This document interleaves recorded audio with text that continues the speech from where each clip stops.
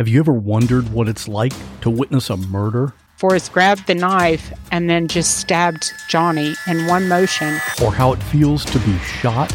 I was immediately hit by a barrage of bullets. Or how you would react if your spouse hired someone to kill you?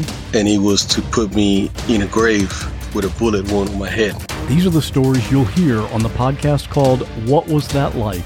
True stories told by the actual person who went through it. You'll hear from a stalking victim. Came back upstairs, and when I came back and turned the corner into my room, I saw him standing there. You'll hear from a man who was kidnapped and tortured. I would do anything, say anything, to simply get away. And you'll hear actual 911 calls. Take a deep breath. Oh my God! Take a deep breath. Oh my God! Take a deep Oh my God! Real people in unreal situations. Search for What Was That Like on any podcast app or at whatwasthatlike.com. This podcast contains adult themes and language, and some of the things that we discuss may be disturbing to some listeners. In this podcast, we discuss sexual assault, torture, race, and murder. Listener discretion is advised. Please take care of yourself.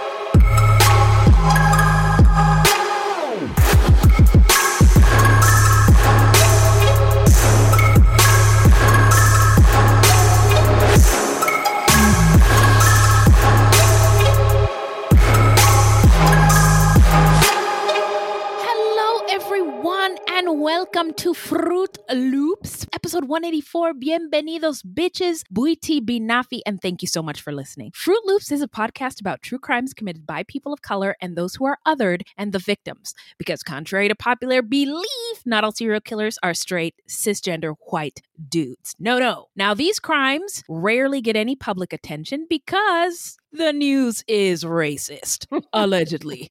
And we are Wendy and Beth. She's Wendy, a Black Latinx woman, and I'm Beth, and I just happen to be white. It is not her fault. She's actually one of the good ones, and we love her so much.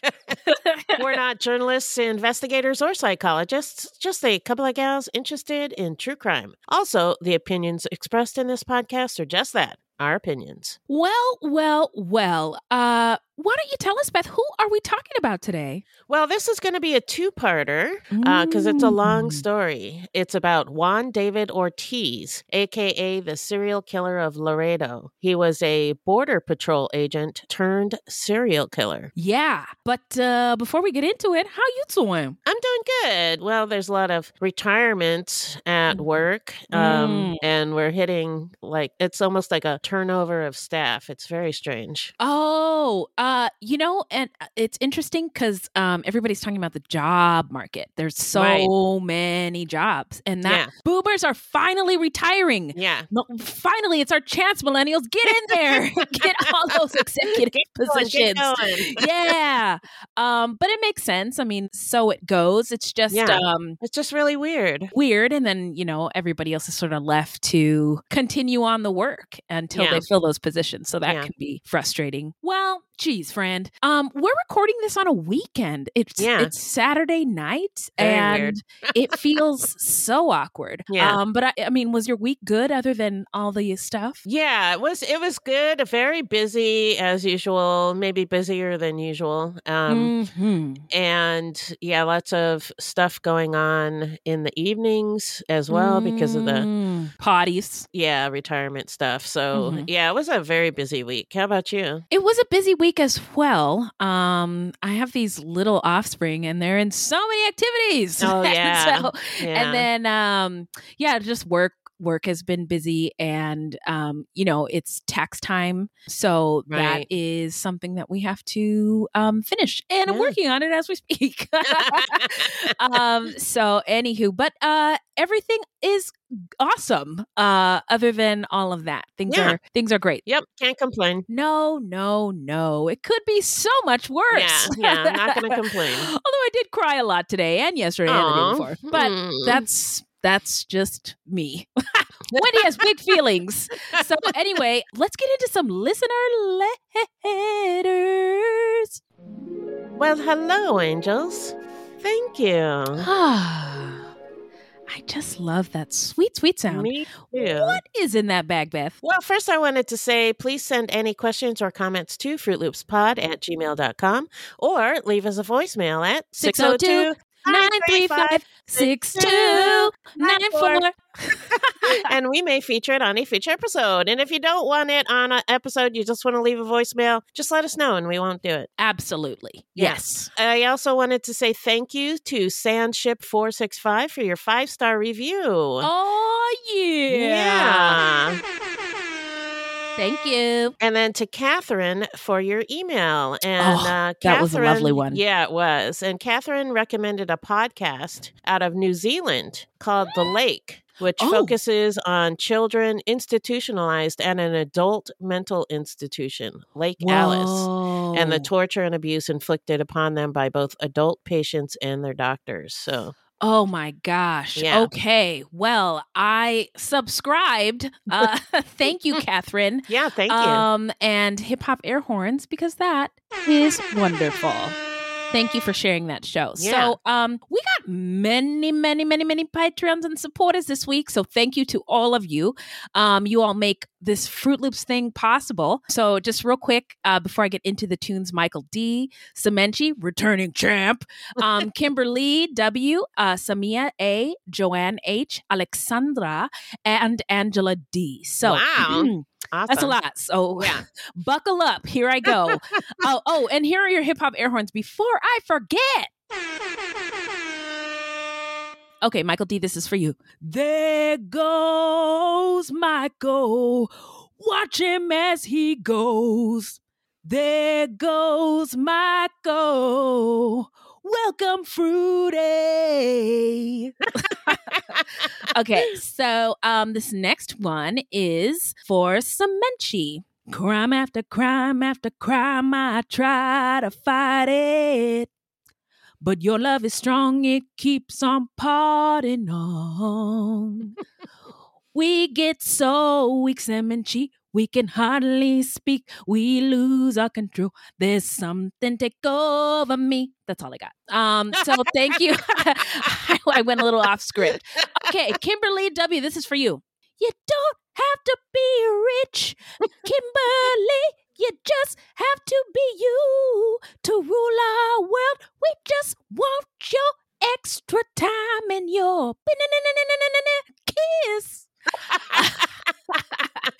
All right, Samia, this is for you. Como la flor, tal tu amor. Samia, thank you for Patreon. I thank you, Samia. I thank you, Samia. And this one is for Joanne H. And when I get that feeling, I say, thank you, Joanne. Joanne, baby. Hey, baby. Feels good for me. Joanne. Okay, I'll stop. Got a little too into it. Uh-oh. Alexandra, this is for you. Oh, my love. Alexandra, thank you. Never too much, never too much, never too much. It's my Luther Vandross impression. It wasn't the best, but I hope you like it. Now, Angela D, this is for you. Yes, I believe in me, so you believe in you. Help me sing it. Mama say, Mama Sama Angela. Mama say, Mama Sama Angela. Mama say, Mama Sama Angela. Mama say, Mama Sama Angela. Woohoo! So those are your tunes, everybody. Thank you for supporting our show. Yeah, thank you. We are going to take a quick break and we're going to get into the story when we come back.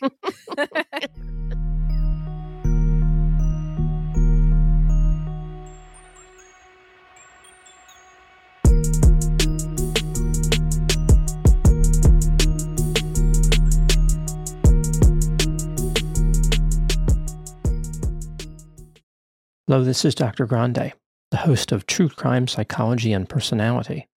On my podcast, I explore and explain the pathology behind some of the most horrendous crimes and those who commit them. We discuss topics like narcissism, psychopathy, sociopathy, and antisocial personality disorder from a scientifically informed perspective. What is a narcissist? How do you spot a sociopath? What signs can you look for to protect yourself from these dangerous personalities? It's not just about the stories, but also the science and psychology behind them. So if you're interested in true crime or mental health, I'd encourage you to give my show a listen wherever you get podcasts.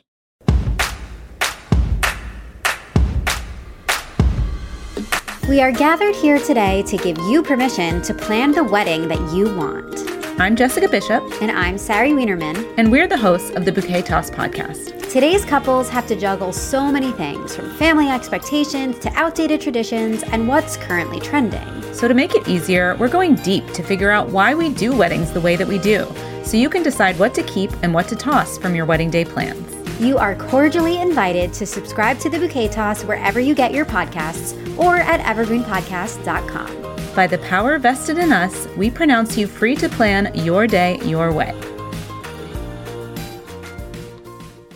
All right, we're back. Now remind us, Beth, who is our subject today? Today we're talking about Juan David Ortiz, a Border Patrol agent in Laredo, Texas, who went on a nearly 2-week-long serial killing spree on September of 2018, murdering 4 women and attempting to murder a 5th. So now it's stat time. So we want to say rest in power to the victims. They were Melissa Ramirez, 29, Claudine Ann Luera, 42, Giselda, also known as Chelly, Alicia Hernandez Cantu, who's 35, Janelle Ortiz, a.k.a. Nikki Enriquez, who's 28. And there was a 5th victim who survived the attack. And we're going to, when we get into the story, give more info about the victims because they mattered. Each woman was shot and left along the roads on the outskirts of Laredo in September 2018. Shelly Hernandez Cantu died of blunt force trauma after being shot. All of the victims were U.S. citizens, and they actually all knew each other and looked out for each other and supported each other. One source said they even watched each other's kids. Oh, wow. And they were also familiar with Ortiz and on some level trusted him. Yeah. So we just want to say rest in power to all the victims, love and light to the children, the surviving children. There are a lot of them, parents, siblings, and loved ones left behind. And also love and light to the communities. I mean, not just the community of Laredo, but the LGBTQ community, the community of folks who are sex workers. This hit hard. Yeah. So now it is time to get into the setting. Take us there, Beth. Well, the setting is Laredo, Texas. Laredo is in southern Texas on the Rio Grande River, across from the Mexican city of Nuevo Laredo, and 150 miles southwest of San Antonio. Humans have lived in South Texas for more than 11,000 years. Wow. And many Native American tribes lived along the Rio Grande. Wow. On down to San Antone. But by the 18th century, much of the Rio Grande area was taken by Spanish and Mexican settlers. By the middle of the 19th century, the culture and languages of many of the indigenous people had disappeared, and today our information about them is limited.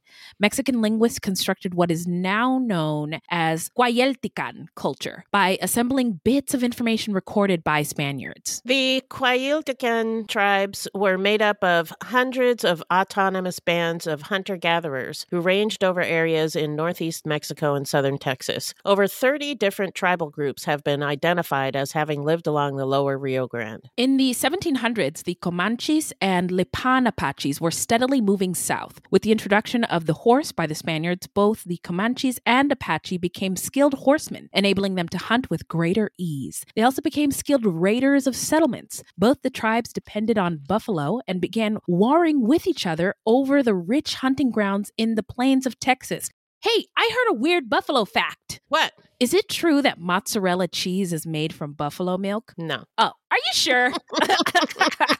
I believe everything I see on the internet. Yeah, I'm pretty sure. Damn it. Okay, never mind.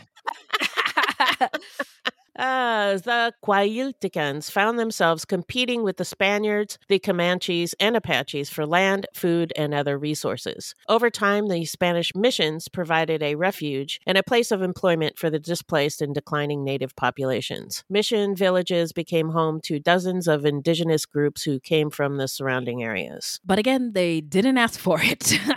No. So the Spanish colonial settlement of Villa de San Agustín de Laredo was founded in 1755 by Tomás Sánchez as a ferry crossing. Unlike most Spanish settlements in Texas, which were organized around forts or missions. Named after Laredo, Spain, the city is one of the principal border crossings from Mexico into Texas. Almost from its founding, Laredo's citizens struggled to live, having a nearly continuous need for protection against raids. When Mexico won its independence from Spain in 1821, Laredo became a Mexican city. Then in 1836, the Republic of Texas won its independence from Mexico and attempted to claim jurisdiction up to the Rio Grande River. Stuck in the middle of this chaos was Laredo, a city claimed by both sides, but protected by neither. And on January 17th, 1840, Mexican Federalists, who believed in local control of resources and protections, seceded from Mexico and formed the Independent Republic of the Rio Grande. Laredo was named the capital. Claimed for its territory was the area encompassing Tamaulipas and Coahuila northward to the Nueces and Medina rivers. It lasted for 283 days before they surrendered the land back to Mexico. In 1845, the annexation of Texas to the U.S. led to war with Mexico, and the following year, when the war ended, the Rio Grande officially became the international border and Laredo was a part of Texas. 17 Laredo families who wished to remain in Mexico moved to the Mexican side of the Rio Grande and founded Nuevo Laredo, Laredo's sister city. The founders of Nuevo Laredo even took with them the bones of their ancestors so that they could rest in Mexican ground. I love that. That touched my heart. Laredo is a city that is both Mexican and American. It has retained much of the influence and language of Spain and Mexico, seen in its adobe houses, church buildings, mission bells, and plazas. Near the downtown plaza are rows upon rows of Mexican import shops. Across the river in Nuevo Laredo are dozens of factories that were established after the North American Free Trade Agreement went into effect in 1994. NAFTA? Lock her up. It is a regionally important manufacturing center, and Laredo subsequently became one of the fastest growing cities in the United States. I'm totally kidding about locking her up. I know. This is actually a good thing. Yeah. So it's the 10th largest city in Texas and the third most populated on the U.S.-Mexico border behind San Diego and El Paso. Today, Laredo has a population of about 270,000, but before the North American Free Trade Agreement went into effect, it was approximately half that. Laredo is home to a Philharmonic Orchestra, a semi-professional soccer team, Texas A&M, International University, and 24 Catholic churches. More than 2 million semi-trucks hauling goods go across Laredo's international bridges each year. Because of the large volume of trucks that pass through the area and the multiple ports of entry, there is drug trafficking and human trafficking routed through Laredo. Yet for all the talk among politicians about border crime, Laredo, like most border cities, is a safe place to live, with lower crime rates than Dallas and Houston. Oh, that's interesting. Yeah. Now, since 2010, Laredo rarely saw more than 12 murders a year, and those were almost always solved after routine investigations, with arrests coming quickly. Most of the area's violent crime takes place in Nuevo Laredo, which is known for its turf wars in which drug cartels compete for control of the drug trade into the United States. But according to the Southern Borders Communities Coalition, an advocacy group, since January 2010, more than 245 people have died as a result of an encounter with a border agent. Oh boy, don't get me started. Yeah. To be clear, that's everywhere, not just Laredo, but it's still a staggering statistic. Mm-hmm. The U.S. Customs and Border Protection has also been criticized for not fully investigating and disciplining its own agents for using excessive force on the job. Seems to be a problem with any kind of policing law enforcement agency. It's quite disgusting. I will also say that Juan David Ortiz is not the only Border Patrol agent around this time, 2018, who murdered more than one person. Yeah, it was. It's crazy how many there were. Yeah. Welcome to Culture Corner with Wendy and Beth. Now, from the beginning, the United States was built on the dual foundation of open immigration for whites only from Northern Europe and racial subordination and exclusion of enslaved people from Africa, Native Americans, and eventually immigrants from other parts of the world. Racial exclusion was first codified in the Naturalization Act of 1790, which restricted citizenship to, get this, any alien being a free white person. Then there was legislation restricting immigration after the act prohibiting importation of slaves. That was in 1807. Then there was the Page Act of 1875 prohibiting the entry of Asian women. And then the Chinese Exclusion Act of 1882 barred all Chinese immigrants. Wow. And there's lots more. I could keep going. Yeah. But President Teddy Roosevelt said that owing to the low birth rates of whites, the restrictions were necessary to prevent what he termed, quote unquote, race suicide. Oh my God. And in 1907, he signed the Gentleman's Agreement with Japan that limited entry of Japanese immigrants. So we have the Chinese Exclusion Act and the Muslim ban. Immigration restrictions, according to the New York Times, have been a mechanism for protecting a fleeting vision of a white country. Right. Gross. Yeah. Now, the list goes on, as I said, but the most recent iteration of all of this bullshit is Title 42, which was implemented in March of 2020 at the outset of COVID-19 and the pandemic. And it allows border agents to push migrants back across the U.S.-Mexico border for public health reasons. Nigga. Yeah. So anyway, it sucks. Gross. Yeah. In border communities, the dark green uniformed border agents are everywhere. In Laredo, where the poverty rate is twice as high as the national average and high-paying jobs are hard to come by, a position with the Border Patrol is considered a coveted career. Border Patrol agents are fathers, mothers, sisters, brothers, husbands, wives, and neighbors, part of the community. Yeah, I think I'm really glad you put that part in there about it be a good job being hard to come by. Yeah. And I, even folks like my dad, who with a military background, he was out of the military and it was time to find a job. Well, a law enforcement type job was one that your military skills translate to. And we'll find that with Juan David Ortiz and other serial killers. But my dad's not a serial killer. Anyway, there are... that you know of. I don't know. I'm just kidding. I know.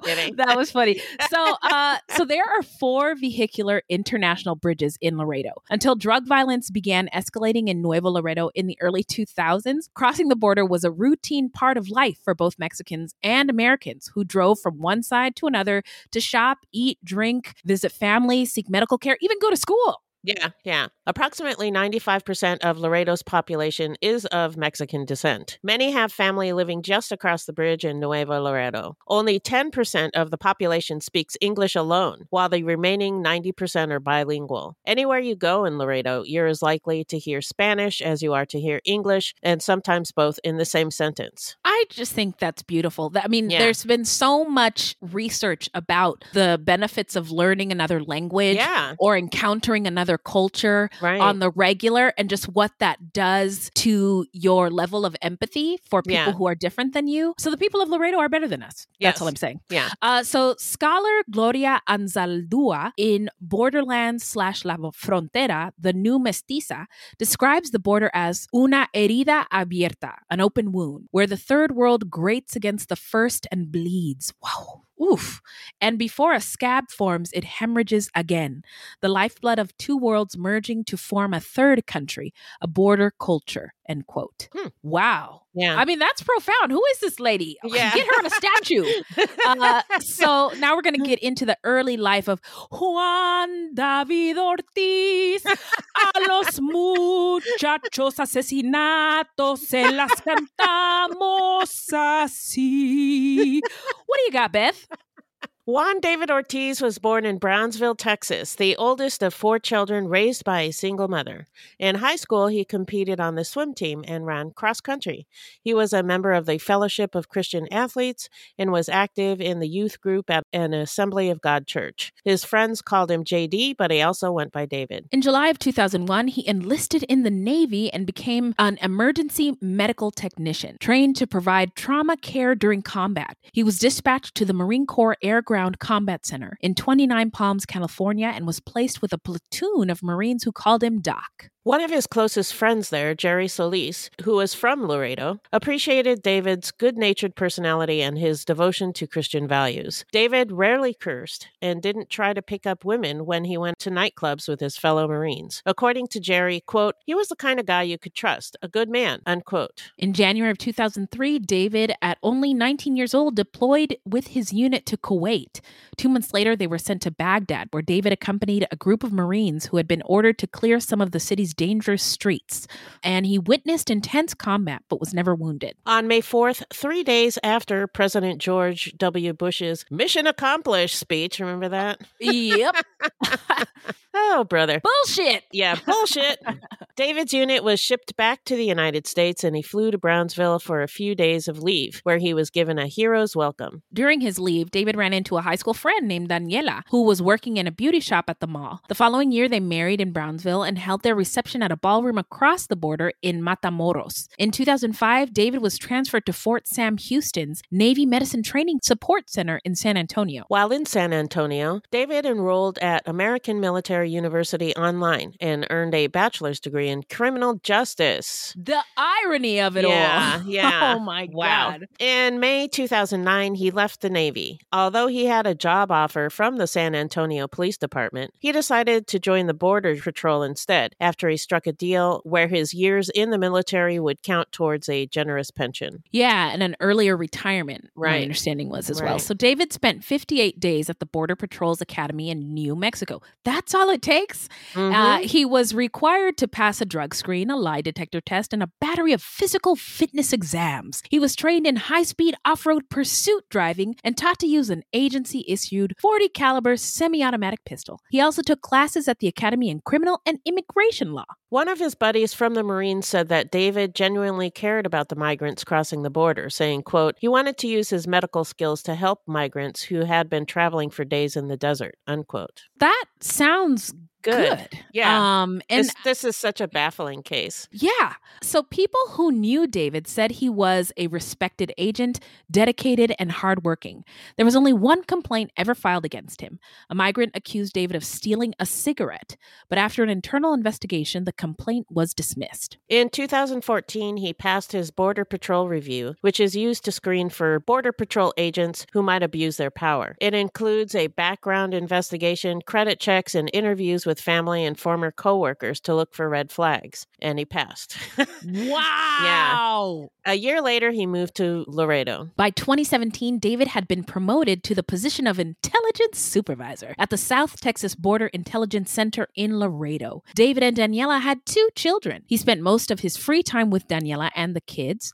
Occasionally on Saturdays, he hunted or fished with his friend Jerry Solis. On Sundays, he and his family attended the First Assembly of God. But one of his Marine buddies said that David did occasionally send him texts about his job, saying that he felt like he was back in Iraq, going to war every day. The Marine buddy suspected David was experiencing long repressed PTSD, and he suggested that David get some help. So David, at least for a while, went to Laredo's VA clinic where he was prescribed medication. No one had ever heard him say anything about a hatred of sex workers. He was reportedly being considered for another promotion at the South Texas Border Intelligence Center.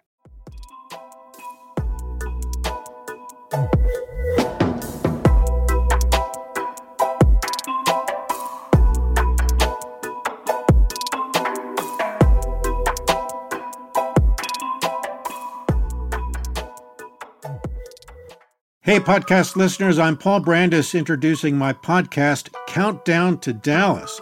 It's a fascinating, in-depth look at the seemingly unconnected events that led to the assassination of President John F. Kennedy. It's based on my book of the same title. In that book and in this podcast, I go all the way back to 1939, when Lee Harvey Oswald was born into a troubled and dysfunctional family. I'll follow his transient and often violent teenage years and young adulthood, painting a fuller picture of the man who would later become Kennedy's killer. I also take a look at events unfolding in that era like Cuba and Vietnam, And I'll unpack the conspiracy theories too, not one of which has ever been conclusively proven. Subscribe to Countdown to Dallas at evergreenpodcasts.com or your favorite listening app, October 31st. Ohio is a land of mystery, from missing shipwrecks and lost treasure beneath her surface to strange phenomenon slicing through her skies. From myths that have evolved around historic events and people to the unsolved murders and disappearances that keep her communities wondering what happened. Find Ohio Mysteries on your favorite podcast app, and let's explore the inexplicable. OhioMysteries.com.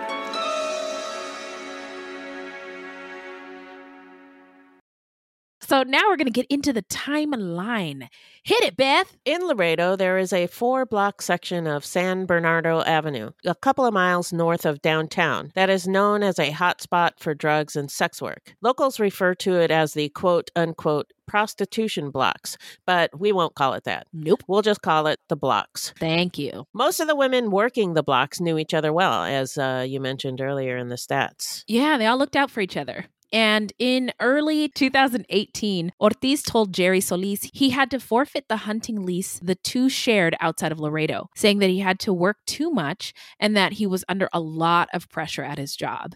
And in the late spring of 2018, when he was 35, Ortiz began frequenting the blocks. At about 6 feet tall and 200 pounds, he wore his hair in a military cut, trimmed on the top and shaved on the sides. He usually showed up after dark, slowing his white 2015 Dodge Ram pickup as he came to that 4-block area. On any given night, there were 6 to 10 women working the blocks. Whenever Ortiz would pull up beside one of the women in his pickup, he would give her a smile. He told some of the women his name was Juan. With others, he went by David. He did ask for sex, but every now and then, he'd just want to go for a drive and talk. According to one woman, Ortiz was a regular customer. She liked him. He was, quote, nice, smart, funny, and a normal guy, unquote. He would give her money to buy drugs or drive her to a drug house if she asked. Occasionally, he would take a woman to his home in a well-kept subdivision in far north Laredo, explaining that his wife and children were out of town. After an hour or so, he would drive her back to San Bernardo, hand her some cash, and wish her a good evening. One of the women would later tell a close family member that he was the most pleasant of all the men she met there. Wow. During the spring and summer of 2018, Ortiz and Jerry Solis would periodically meet up at the truck yard owned by Jerry's family or at Buffalo Wild Wings. According to Jerry, Ortiz would drink excessively, which made it hard to have a conversation with him. So he's having some trouble. I don't really know what it is, but he's struggling with something because he's it sounds like the PTSD and the booze and the medication is not a good combination. Mix. I mean, he's seeking out sex workers, not just for sex, but for somebody to talk to. Yeah. Yes. Yeah. And his job. Look, I don't want you to get it twisted that I'm for police or law enforcement, but it does sound like it is a stressful job. And at this point in time, it took a toll on him. Yeah. In late spring or early summer 2018, Ortiz told Jerry that he had gone to Laredo's VA clinic, where a doctor had prescribed what Jerry described as antipsychotic medication. And we don't know what that medication was. Right. I tried to find out, but I couldn't. It could be something as simple as a anti-anxiety or antidepressant. But Jerry said it was antipsychotic medication. I don't know what that means. Okay. So Jerry said, quote, I told him, man, don't go overboard with those pills and don't drink and take those pills at the same time. They will fuck you up. But he said, these pills work. I don't feel bad. I have no stress, no worries. I feel untouchable, unquote. I am just looking at this and whatever it was, I want it. So later that summer, Ortiz showed Jerry a photo on his phone of a young woman. He said he had met her at a Gold's Gym.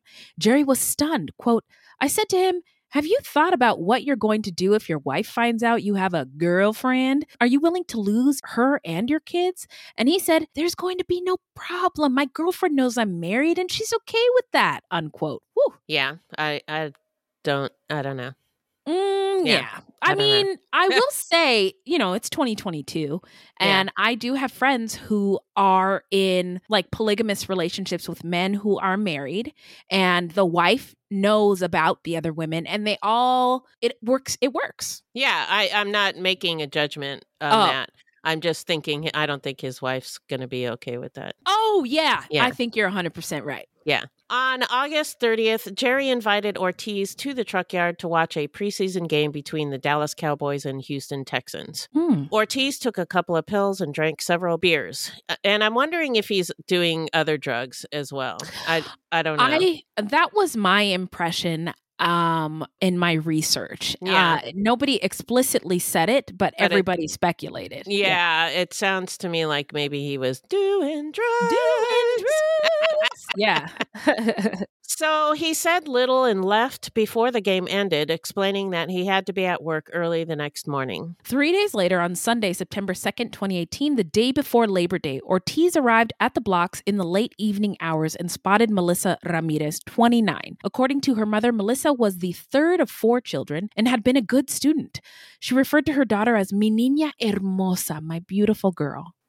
Growing up in Rio Bravo, a low-income border community located south of Laredo, Melissa learned to play Mexican folk music on an accordion and sang along with Selena's songs when they came on the radio. Oh. Whenever the ice cream truck drove by, she begged her mother for spare change so she could buy ice cream for her friends who had no money. Oh, that's really sweet. Yeah. But when she was a teenager, she was sexually assaulted by an uncle of one of her friends, and her life began to spiral. She dropped out of high school, became addicted to prescription drugs, and eventually turned to cocaine. She lived in Rio Bravo with her mother and 2 of her children, ages 7 and 3. Although she doted on her children and was a loving mother, she continued to be plagued by addiction. Sometimes desperate for money to buy drugs, she would leave her kids with her mother, catch a bus from Rio Bravo to downtown Laredo, and walk up San Bernardo to the blocks. That September night, she got into Ortiz's truck and drove away. At around noon the next day, the Webb County Sheriff's Department dispatcher received a call from a rancher who had discovered a woman lying face down on the side of the dirt road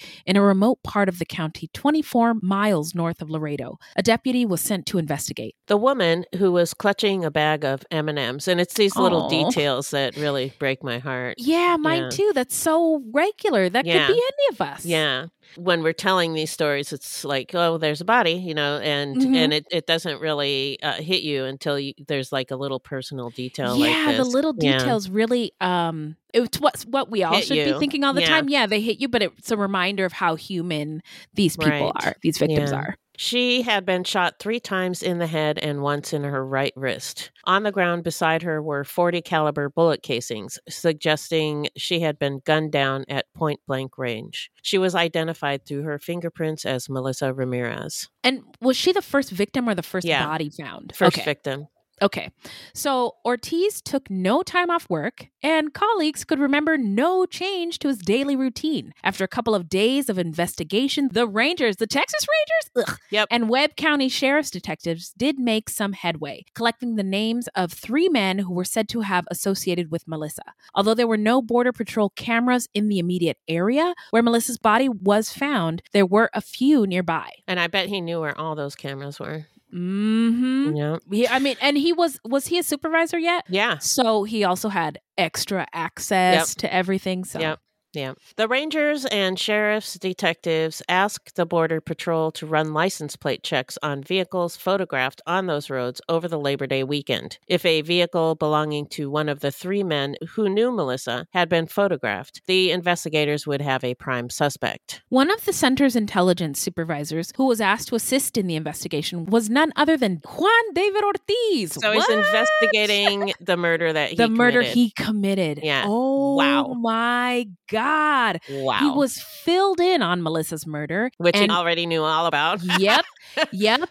And he and his team promptly ran license plate checks. They didn't discover any connections to the 3 suspects. Oh, wow. But they did identify a car that belonged to a police officer. When investigators interviewed him, the officer explained that he was looking at property in the area and he was cleared. When Jerry Solis saw Melissa's photo in the newspaper, he was struck by her resemblance to the photo of the woman he had seen on Ortiz's phone. Oh my God, the girlfriend. Yes, Whoa. the girlfriend. But he convinced himself he must be mistaken. Quote, Ortiz was a churchgoer. This always gets me. Yeah. It doesn't matter. I'm going to get into it in my takeaways. Yeah. But I'll just say it now is that bad people do bad things, but religion also makes people do bad things too. Yeah. It really doesn't matter if they're a churchgoer or not. Exactly. Some of the worst people I've ever encountered in my whole life are churchgoers. Yeah. Anyway, he said, quote, Ortiz was a churchgoer. He never once talked to me about prostitutes. If someone had told me that Ortiz was picking up women on San Bernardo, I would have said, you've definitely got the wrong guy, unquote.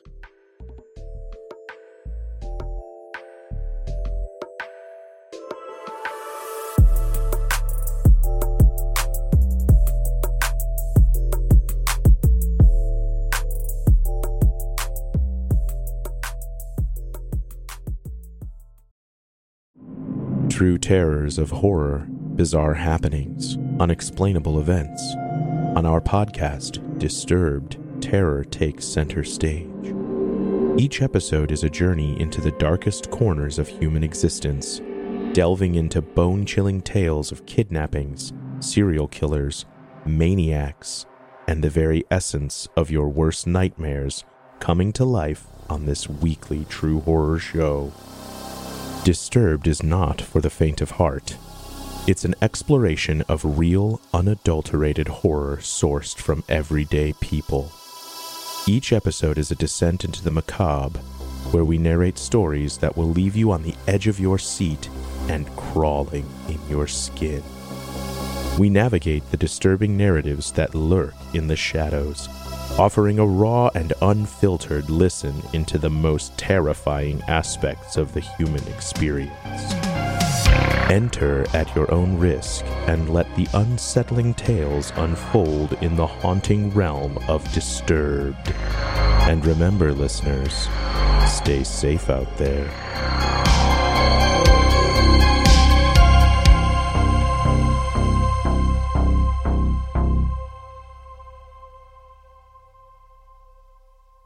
All right. So that's where we're going to leave it for today. Please tune in next week for part 2. We wanted to be thorough on this one, so it's going to take us 2 parts. Yeah. So now we're going to move on to how not to get murdered. So if you love true crime and you don't want to die, here's a tip for you. This segment is not intended to be victim blaming. We thought of this segment because I read somewhere that a lot of people listen to true crime because they want to know what they can do to be safer. This is not meant to blame the victims. It's just learning from other people's experiences. Thank you. So this is a throwback tip that we got a while back on a different case from one of our fruities, Sophie, on our Facebook page. And it's safety tips for sex workers. So if you are a sex worker, tell someone what platform you use to make arrangements with clients. Allow people to track you using Google Maps or Waze. You can set a certain location as your destination and then text a friend with a link so they can track where you are relative to that destination. There are also panic alarm buttons for your phone. Set up a group text on your phone to multiple people who are like your safety people, and let those people know when you're leaving and when you should be back. Text me when you get home, that whole campaign. That kind of thing. Yeah. Tell them exactly where you expect to be, and the text updates whenever you change your locations. A date that understands the importance of your well-being should be fine with this. So it is also a great way to filter out D-bags, dick bags.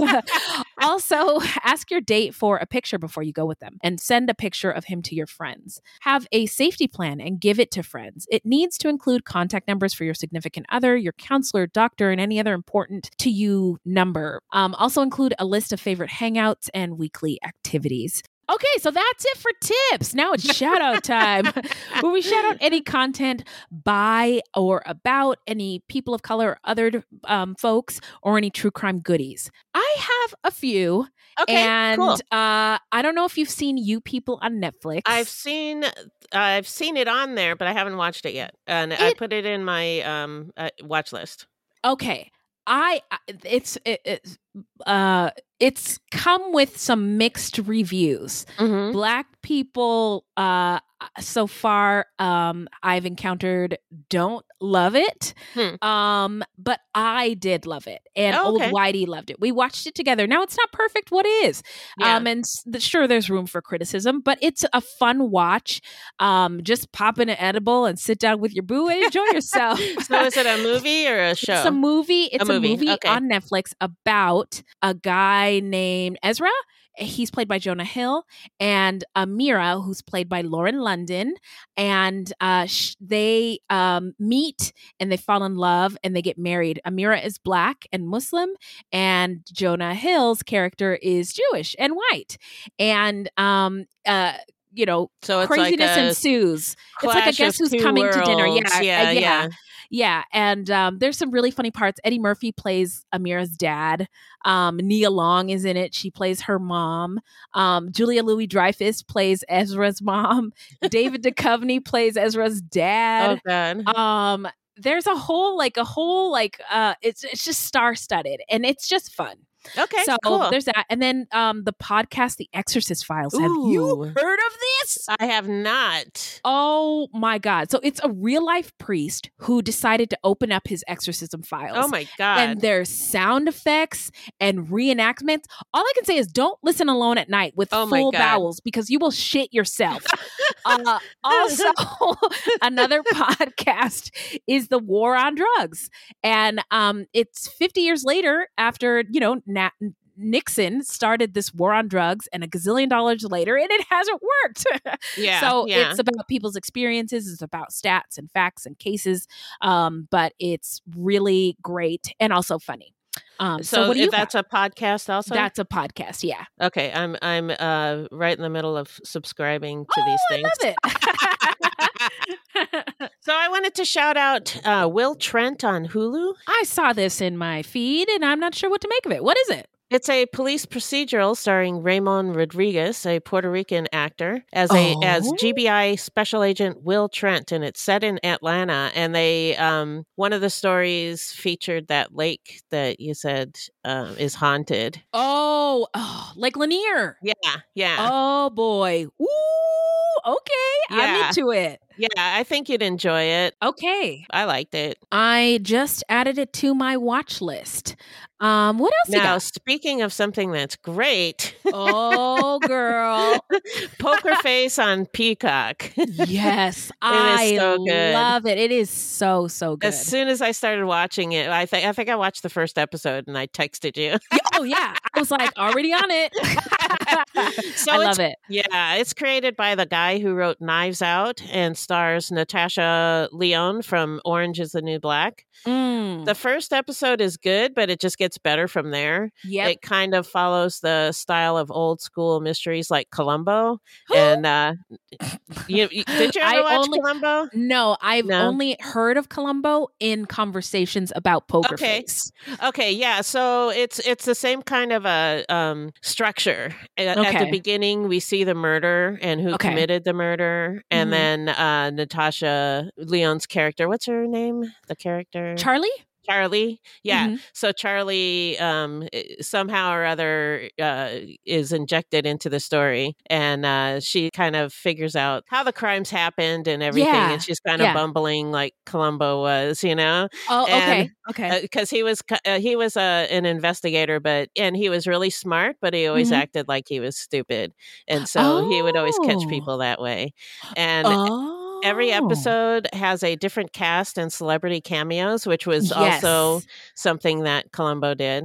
Okay. And the it's cast, delightful. Yes, and it's always diverse, and the characters are everyday people, so it's not like a bunch of rich people all the time. It's like just regular everyday people. Yeah, and the humor is right up my alley. I was sitting there watching it and laughing all by myself. It's Me so too. funny. It is just a delight. Yes. It is a wonderful show. So I'm going to recap all these shout outs. Hold on your butts. You people on Netflix, the podcast, The Exorcist Files, wherever you get your podcast. Also the podcast, The War on Drugs, wherever you get your podcast. Will Trent, streaming on Hulu, as well as Poker Face, streaming on Peacock. All of those are very good. Let us know what you think of them. Yeah. I know, we're here. All Don't right. cry. Well, Don't cry. Yeah. you when you cry so much that you get like a headache. That's how much I've been crying. Are you all right?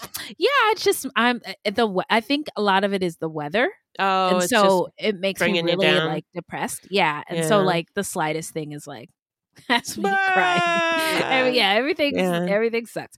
But I'll be okay. In the meantime, you are going to be okay, and you can find us where, Beth? Our website is fruitloopspod.com, and we use Fruit Loops Pod for all of our social media. The footnotes for each episode can be found on our website, plus check it out for the different ways you can support the show and become a Fruit Loop patron. You can also support us by supporting our sponsors or by giving us a 5-star review. Absolutely. Now, this is a weekly podcast, and new episodes drop every Thursday. So until next time, look alive, y'all. It's crazy out there.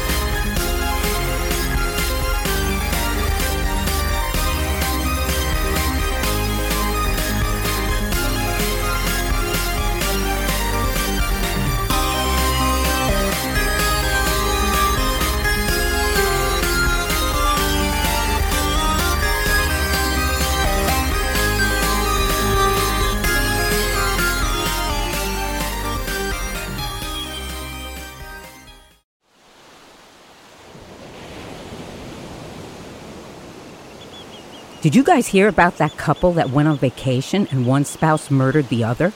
In fact, the entire vacation was planned just so that they could make the murder look like an accident. Ah, so like a slaycation. Oh boy, sounds like a fun new true crime podcast to me. On every episode of Slaycation, we'll examine true cases of people who were killed while on vacation. Was it murder? Or just a horrible accident? That's up to you and the law to decide. But either way, if you leave for your vacation in the plane and come home under the plane, you've definitely gone on a slaycation. Join us every week for a fascinating new episode. 911, what's your emergency? But make sure to pack your body bags, because getting away can be murder.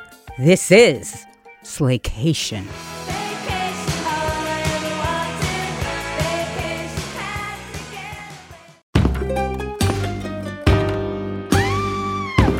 Hi, I'm Sean McCabe. And I'm Carrie McCabe. We are, well, married, obviously, but we're also obsessed with the darker side of things. True crime stories, alien abductions, poltergeists.